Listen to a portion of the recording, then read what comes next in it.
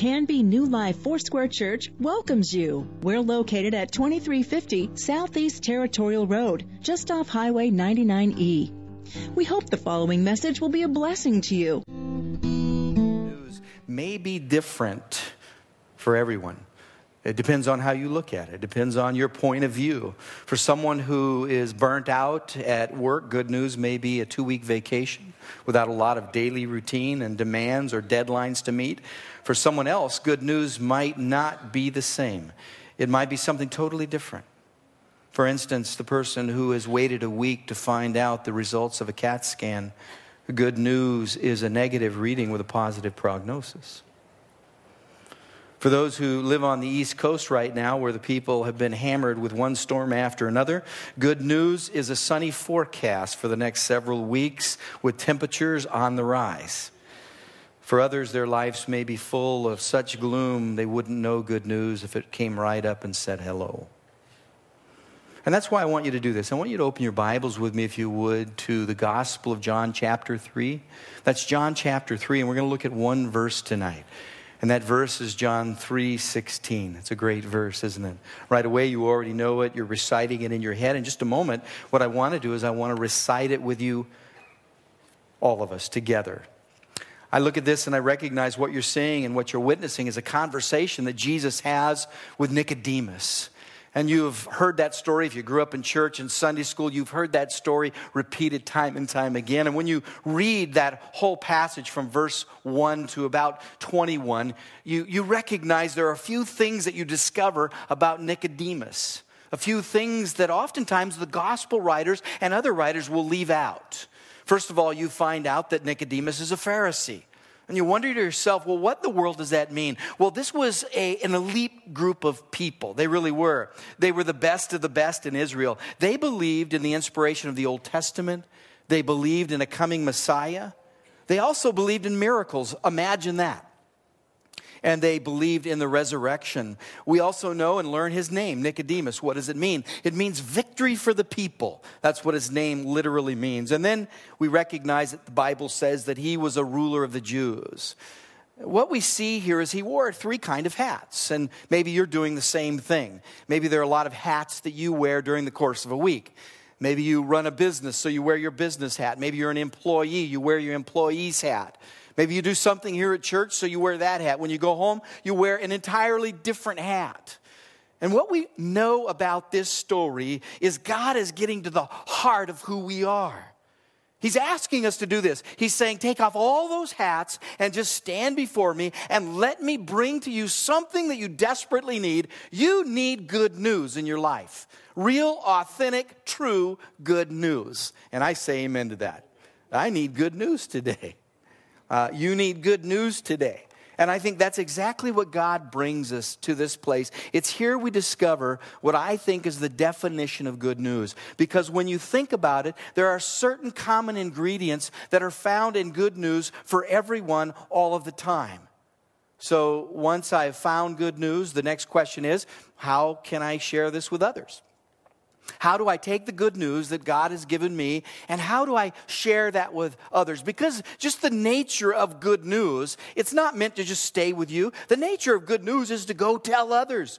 When something has impacted you in such a way that's so good, the first thing that a lot of us do is we pick up the phone. We tell somebody, hey, guess what just happened to me? We may email, we may write somebody, but we shout it from the mountaintop. We want people to know that we've experienced good news, and we're going to share that good news with others. Real, true, authentic good news not only touches the recipient, but it can be passed on. That's just the nature of good news. I want to tell you what I think is found in all messages of good news. What I think are the common ingredients of good news. And I'm going to let you know right up front there are 4 things. You can label these any way you want. You can call them the ingredients. You can call them the formula. You can call them the pillars of good news. Any way you look at it, it's good news. And I think these 4 things need to exist in every good news message. And I'm going to tell you what they are. Number 1 is all good news must include me. For it to be good news, I need to be brought into it. Secondly, all good news, for it to be good news, must be for me in my best interest.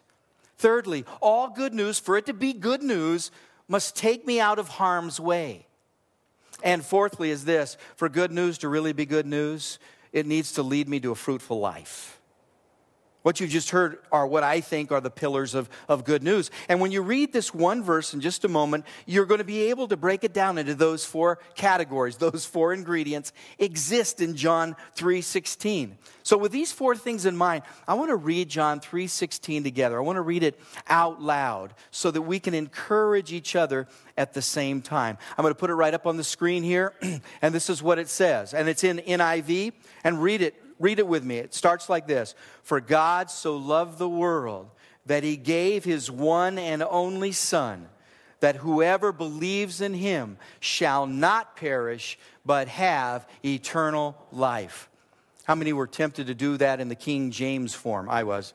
Yeah, I mean, I was reading this thinking NIV, and I wanted to go King James really fast. But it really says the same thing to us. It gives us a great story. This is probably the most recited verse in all of the Bible, and I think I know why.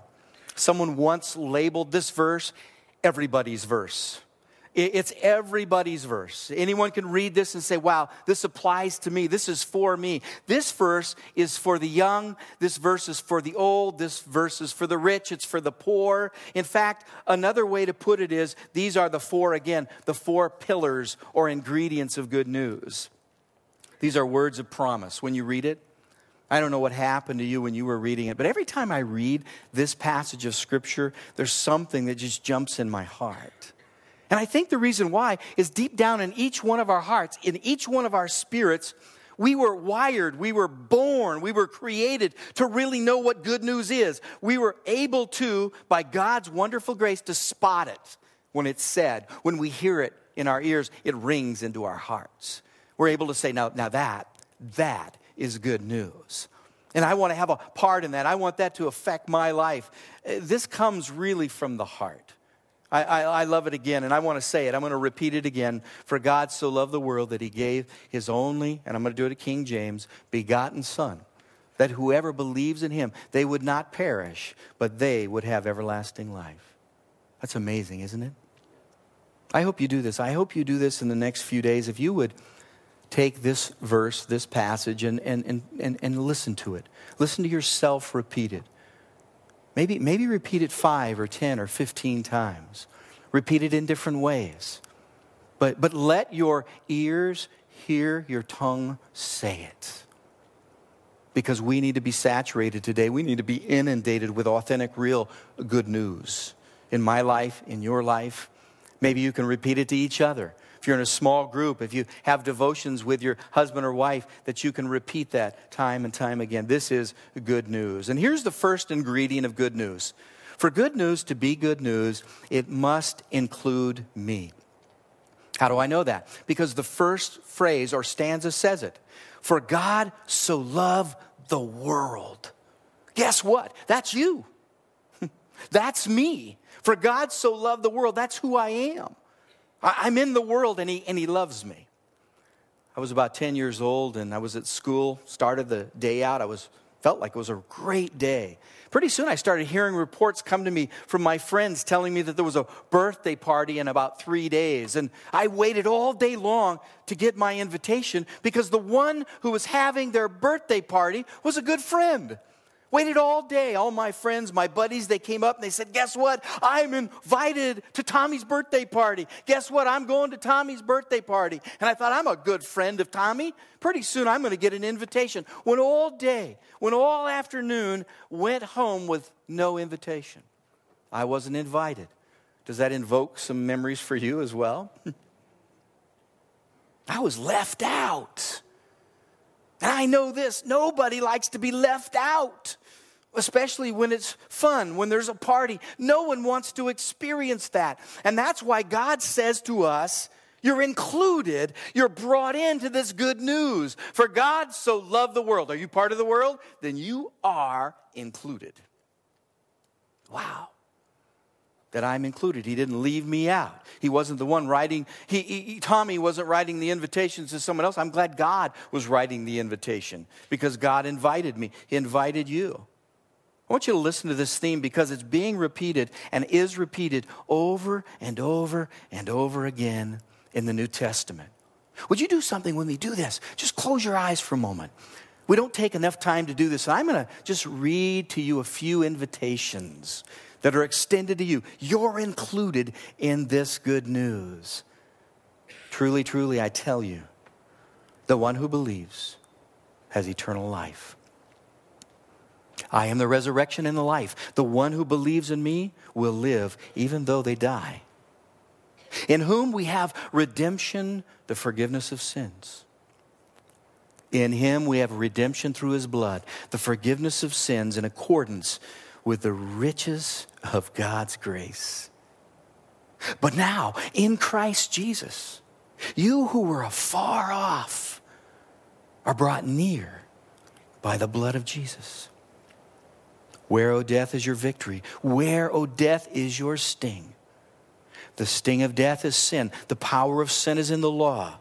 But thanks be to God, he gives us the victory through our Lord Jesus Christ. You can open your eyes now. You've just heard good news. Good news that includes you. Good news that's brought you to the party. And you could celebrate because of this good news. You see, human relationships are pretty fickle and oftentimes conditional. John 3:16 says that when I am excluded from the love of others, that will never happen with God. There are times when I have heard God presented in such a way that sounds like he had to be convinced to love me. There are times when I've heard things in church that God was presented in such a way that he needed to be persuaded to love me. And what I want to say, if you've thought that and you're thinking that now, that's absolutely false. That is not true. God created you. He doesn't need to be convinced to love you. Nobody's twisting his arm to love you or care for you. He's the one who invented the very thing that we're talking about. He invented love. God is love. He doesn't just love those who love him. He loves the unlovable. He loves the unlovely. He loves the lonely.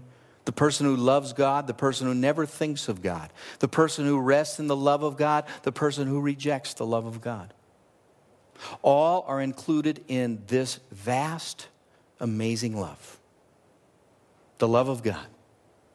St. Augustine said this, one of our great church fathers, God loves each one of us as if there was only one of us to love.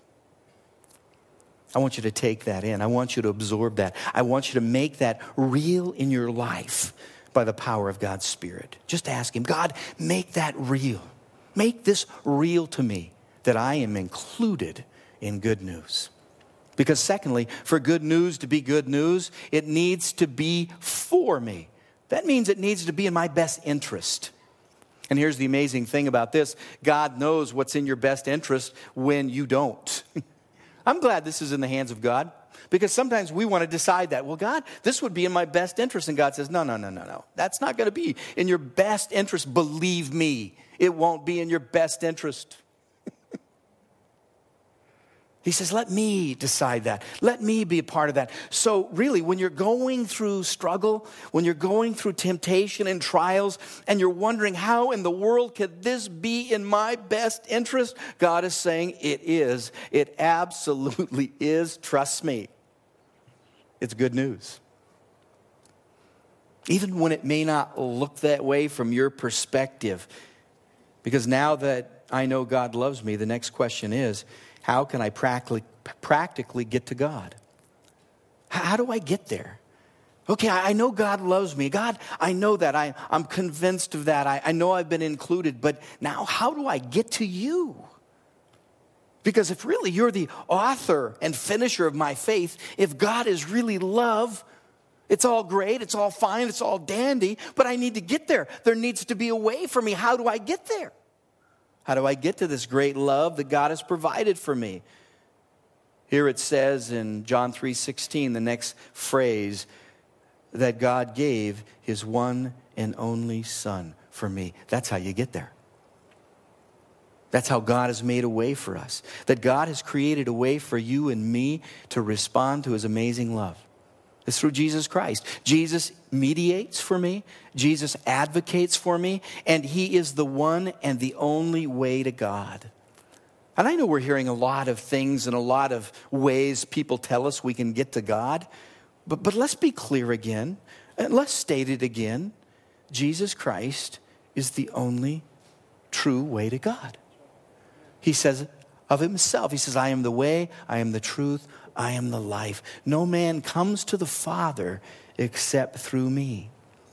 You see, if you want to get to the Creator, if you want to get to the author of love, who is love, then the way that you get to him is through his Son, Jesus Christ, and there is no other way. It's through him. You know, over the last several years, there have been times, during these times I've jumped on an airplane and I've taken off, and sometimes we take that for granted. But I thank the Lord when I think about it for the pilots who know where they're going. I thank the Lord for the skill they have. Could you imagine a pilot getting on the intercom system and saying, in just a moment, we're going to take off, not sure where we're going, not even sure I can fly this thing. Now, how many people are going to trust that pilot if that's his confession? I think we would have a mass exit. I think we really would. I'm getting off the plane. Now, here's the question. Why in the world would you give over your eternal destination to somebody who doesn't have a clue where they're going? People say, well, I'm not here to offend anybody. I'm just going to tell you, you can't get there through Buddha. You can't get there through, I think, 1.3 million gods that Hinduism provides for you. You can't get there through Allah. The only way to get to the Father is through Jesus Christ. And we have to be clear. We have to understand that. Now, here's the third ingredient. Good news, for it to be good news, takes me out of harm's way. I love this one. I really do. Because once again, if it's left up to you, you're going to wreck it. If it's left up to you, you will drive your life into the ground. If it's left up to you, you will crash and you will burn every single time. And so what happens is God comes in and he says, whoa. I have some good news for you. And that good news is you're going to be rescued. That good news is I'm going to take you out of harm's way.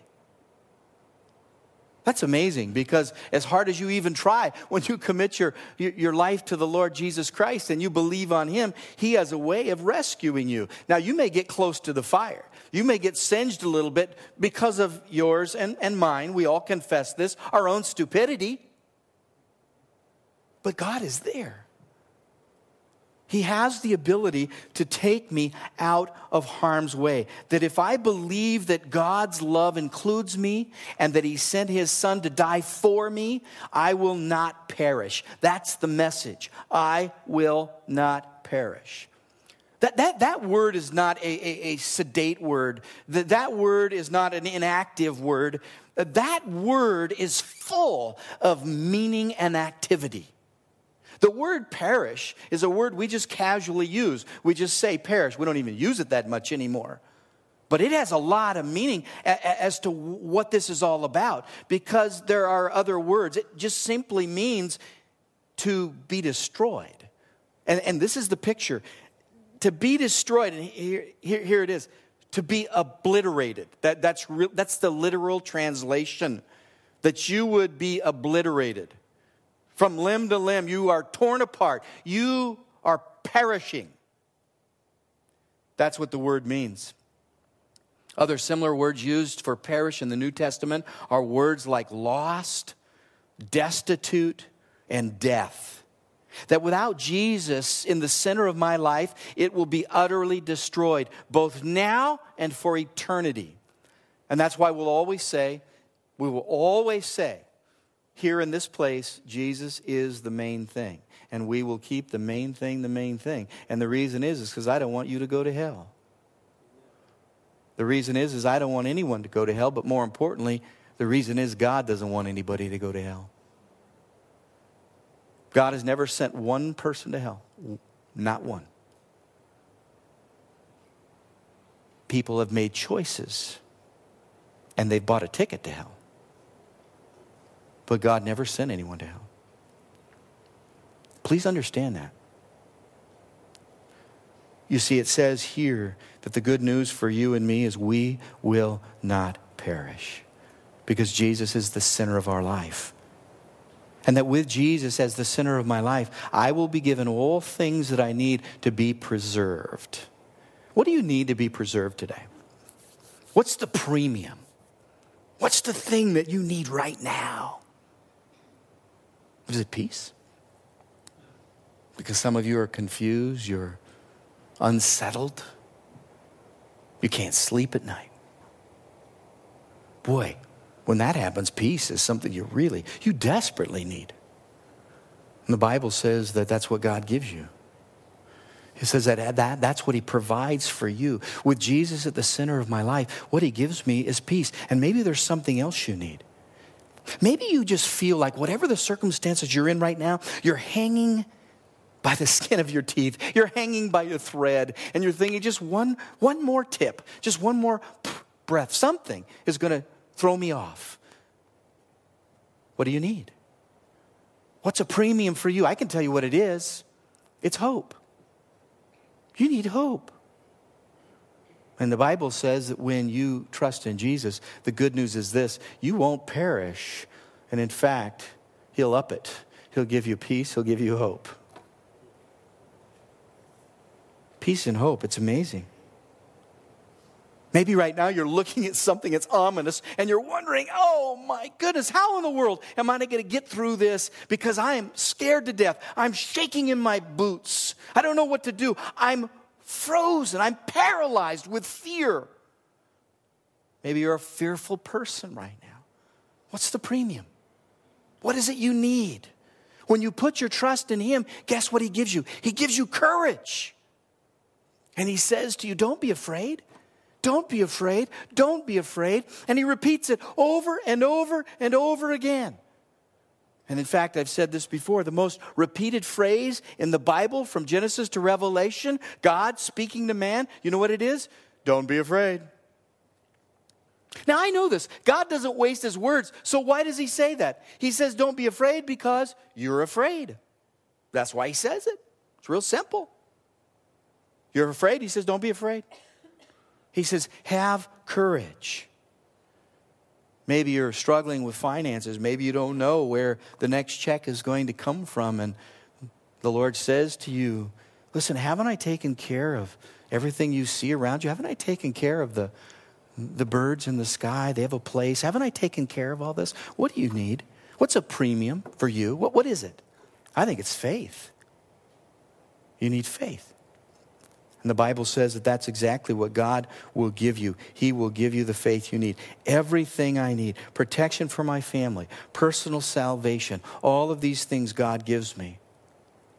The Newark Theater in Newark, New Jersey. And if you've ever been there, you know that this place has been ravaged by sin, really. I mean, that's the bottom line.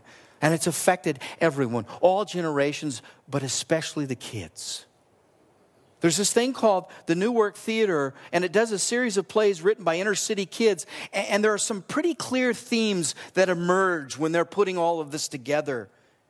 The themes that occur are a sense of being lost, a sense of being afraid. Listen, here's one. A sense of wondering what it would be like to live with a mom or a dad or a dog. The good news is it takes me out of harm's way. You've been taken out of harm's way. Not only now, but for eternity. That's good news. And then the last thing here, the last ingredient that makes good news, is that good news is something that leads me to a fruitful life. John 3:16 says this. It says this to me, that when I believe in Jesus, I not only get taken out of harm's way, but I'm given eternal life. Eternal life is something that I'm not sure I really understand. It's something that I can't honestly get my head around. I really can't. It's so big. But that's the way it's designed. It's designed so that you can't get your head around it, but it's also designed so that you know it's real. That eternal life for me, eternal life for you is a real thing.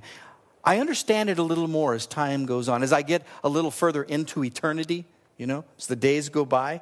I didn't understand eternal life so much when I was 12 or 13. I'm understanding it a little more in my 40s and 50s. I'm getting the idea.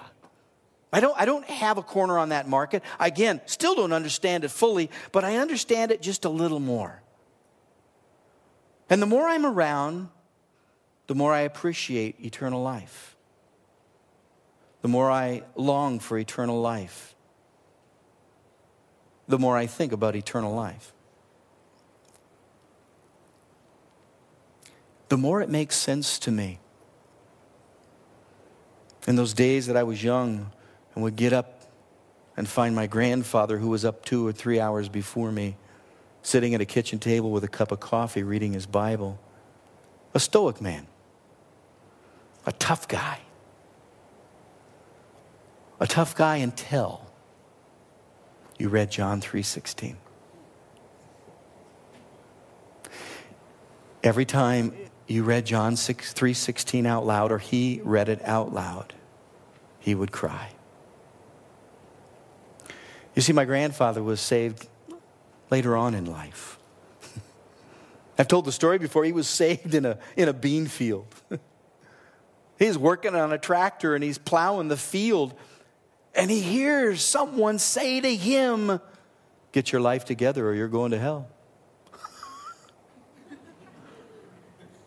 He jumps off the tractor, he shuts it down, he looks around, and he says, "Who bleeping's talking to me?" What do you do when you're not regenerated, He can't find anybody. Miles around, nobody's around. Gets back on the tractor, starts it up again. He hears the same thing. He jumps off and he says, "Okay, let's go. Whoever it is, we're going. We're going to go fist to fist. We're going to have it out. Someone's messing with me."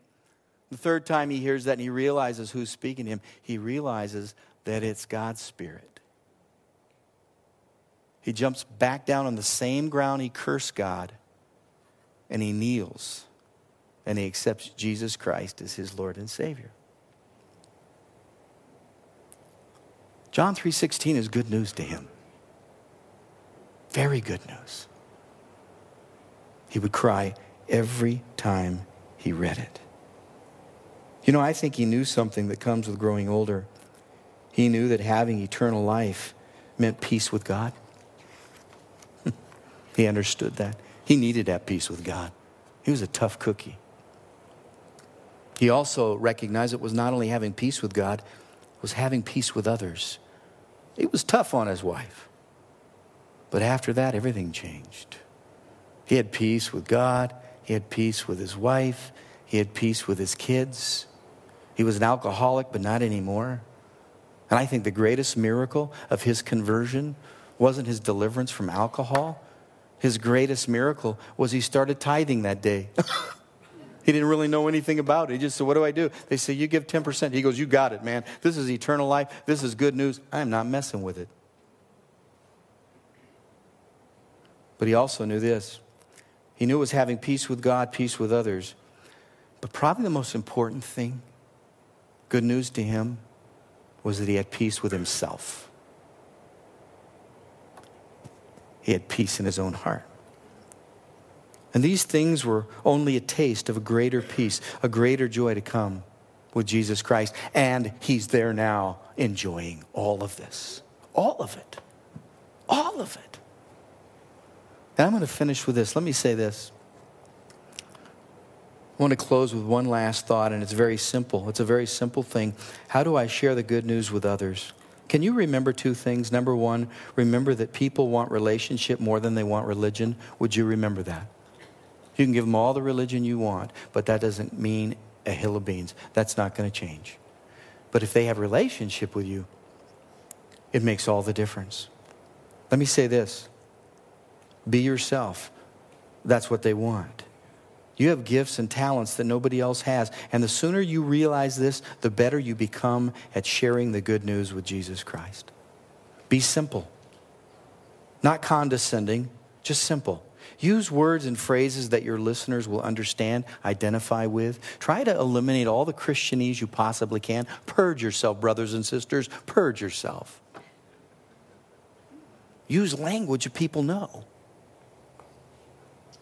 And then this, be open. Hear what the unsaved are saying. Listen with your ears and listen with your heart. Don't be afraid to exchange emotionally. Don't be afraid to be challenged. Don't be afraid to experience hurt. The second thing to remember is this, that people are lost without Jesus. Would you keep that in mind? The most important thing, keep this in mind. They're lost without Jesus. So what does that mean? That means you don't expect them to act like Christians because they're not. Pray for the lost. Love the lost. Unless someone is willing to change the good news, it can't help them. The good news is still the good news. The Bible says that when we're lost, we have three problems. We're spiritually dead, we're intellectually dark, and we're socially disillusioned. A young lifeguard on the Atlantic coast, when he was young, he risked his life to rescue a man in the water. Modestly, he said this, why, it wasn't anything. You see, I was right there. It's amazing because Earth's useful people are always just right there. They're there at the hour when you need them. They are never so busy with their own interests and pleasures that they are so far off to hear when the call for help comes. They see when their neighbor is struggling in deep water, and the world is full of people who say they're benevolent. The world is full of people who say they want to help. Theoretically, they do, but are never on the spot in practice. They do not see the outstretched hand or hear the pleading voice or notice the person who stands next to them in life in this lonely, lonely sphere, this lonely, lonely place. They don't see. And I pray this, that you are people who will be just right there. Be just right there, people. And others will know. Would you bow your head with me? I'm going to invite our worship team to come back up. And as they do, I also want to invite our prayer teams to just station themselves around the sanctuary.